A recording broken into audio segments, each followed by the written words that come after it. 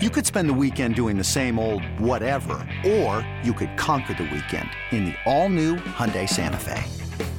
Visit HyundaiUSA.com for more details. Hyundai, there's joy in every journey.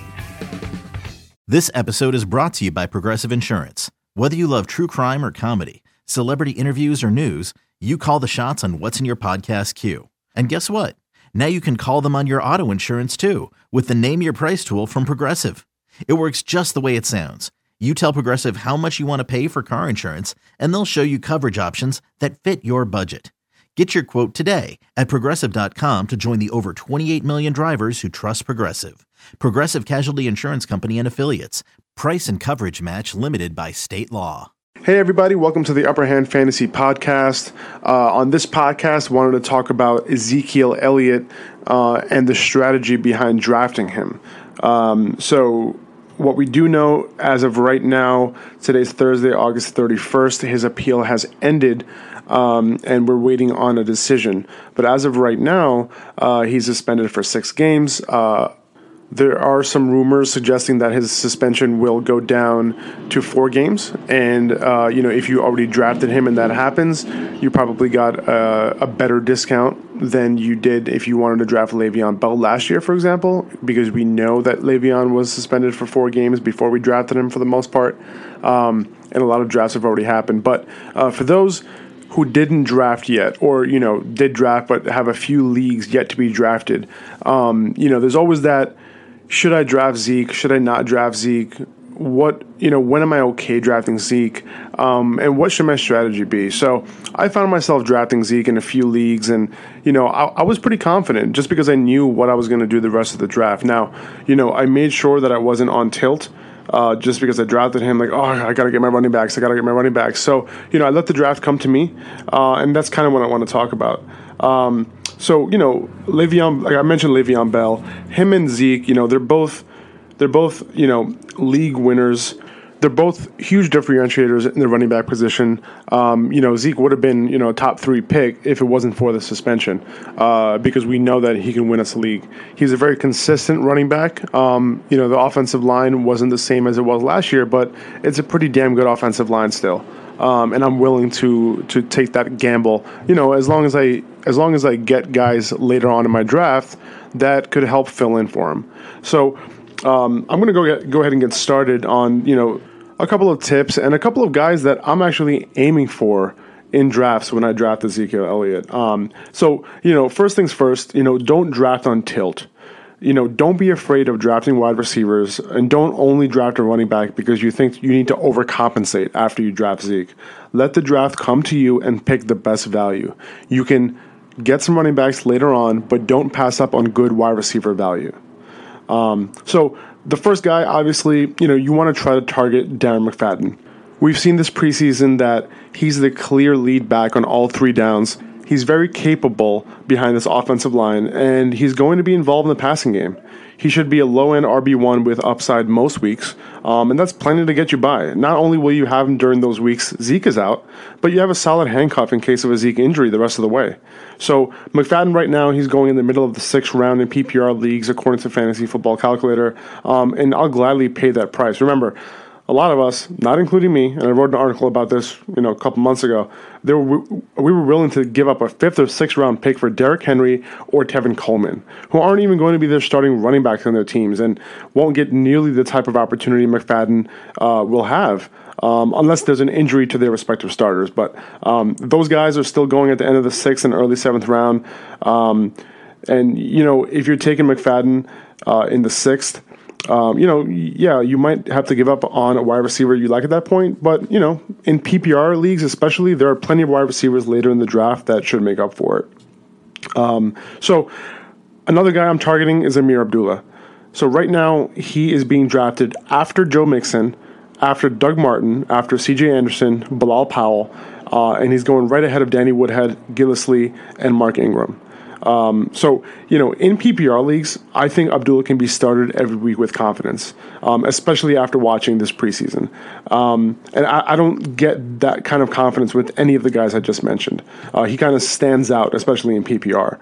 Woodhead is probably the only guy that I'm confident in on a weekly basis in PPR, assuming he gets healthy from that hamstring injury. And Doug Martin probably should be fine when he comes back. But Abdullah gives you excellent depth and a guy who you can throw in your RB2 slot or your flex and feel great. He's very involved. The Lions were kind of riding him in the preseason. He had a lot of carries. He's getting catches out of the backfield on first and second down. This is a pass-first team, so he's a guy that I like. I think he's going to get at least 15 carries a game, along with maybe 4 to 5 catches a game. And in PPR leagues, that's kind of what I'm looking for.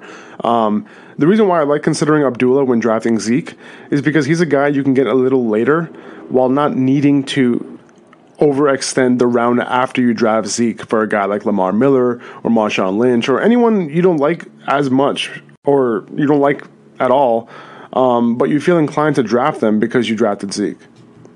Another guy I'm trying to target is Kareem Hunt. Now, his ADP is volatile. Depending on who you're drafting with, depending on how knowledgeable the guys are in your league, the ADP quite hasn't caught up to where he's actually being taken and the right value. So your league best. But to be safe, you should be able to draft Hunt in the 3rd round of most leagues. I'm personally very happy drafting him once Todd Gurley is off the board. It's just that Gurley's workload is going to be so big this year on all downs that it's just really hard to pass up on. His price is good and he'll be an RB2 at worst. But after that, if you're in the 3rd or 4th round and you have Zeke on your roster and Kareem Hunt is sitting there, I would not be able to leave a 3-down back on the draft board at that point. He can be an RB1 this year with the opportunity he should receive in that Chiefs offense. And once Zeke comes back, you have yourself a great 1-2 punch at running back. Now, like I said, don't go on tilt, once you grab Zeke. You want to get a quality wide receiver 1 on your team.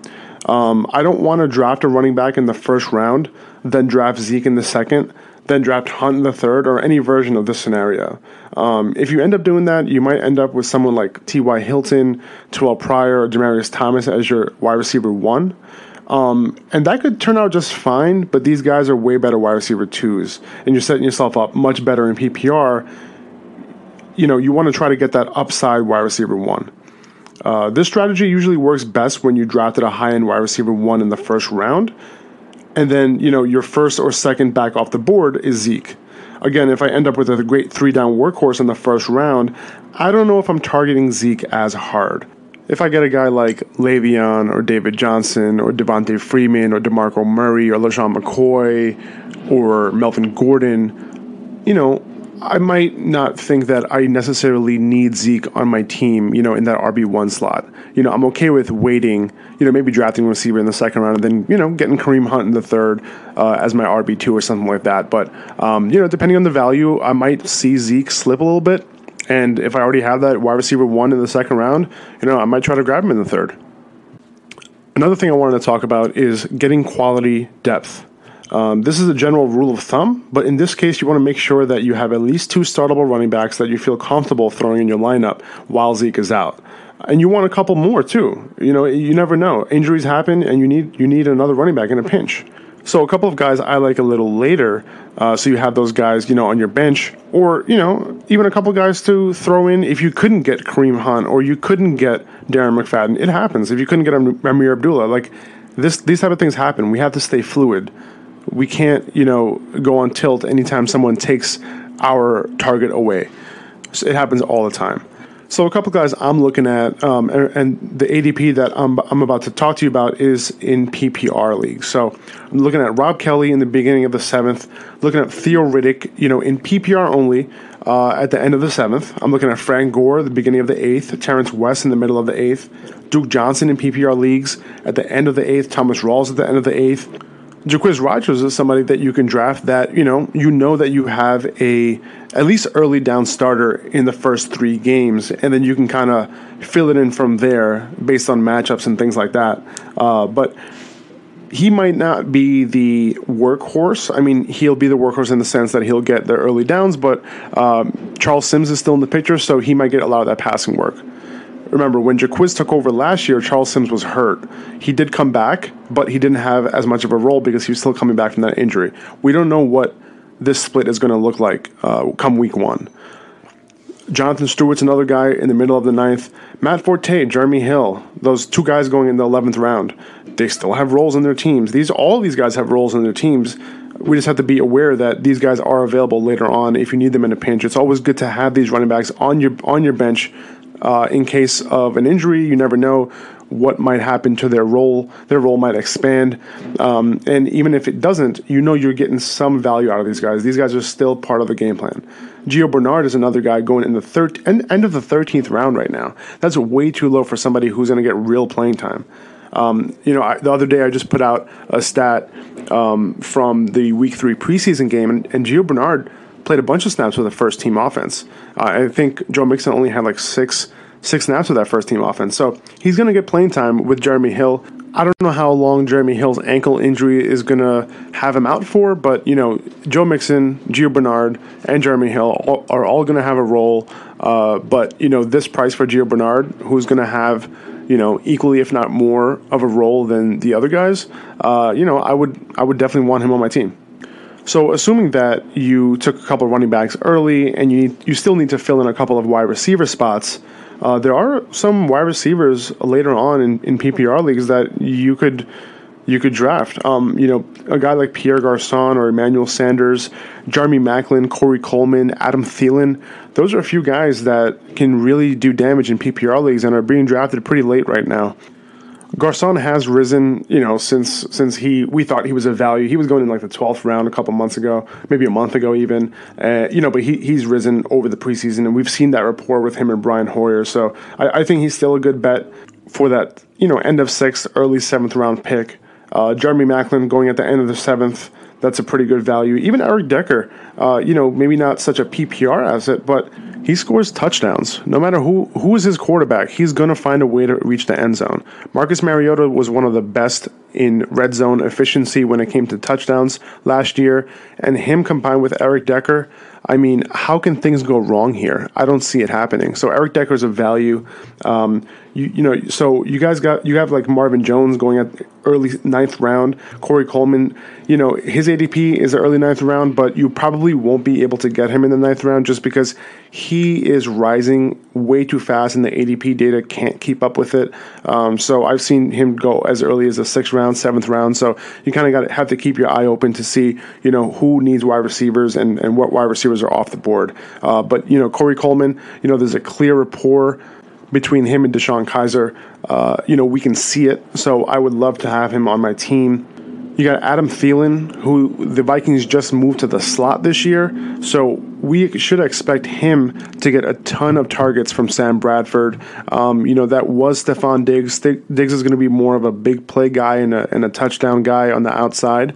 But now that Thielen's moving to the inside, he's a great value in the 9th round. So yeah, there are a bunch of ways to have Zeke on your team without thinking that you left the draft without a lot of value and without a good team. I think it could really happen. And Zeke is a game changer. He's a guy who will win you a fantasy championship if you put the right pieces around him. So, this is one way to do it. I wouldn't feel like you have to draft Zeke after you hear this because, you might not be comfortable doing what the stuff that I outlined. But, if you do the stuff that I outlined, I think you can go into the draft feeling a lot more confident knowing that Zeke is an option. Well, guys, I really appreciate you listening to this. I hope it brought you a lot of value, and I hope that you can use this in your drafts, this weekend or whenever you're drafting. Football is a week away from today. Week 1 is starting next Thursday, so I can't wait. I'm so excited. All right, guys, have a great Labor Day weekend, and enjoy your drafts.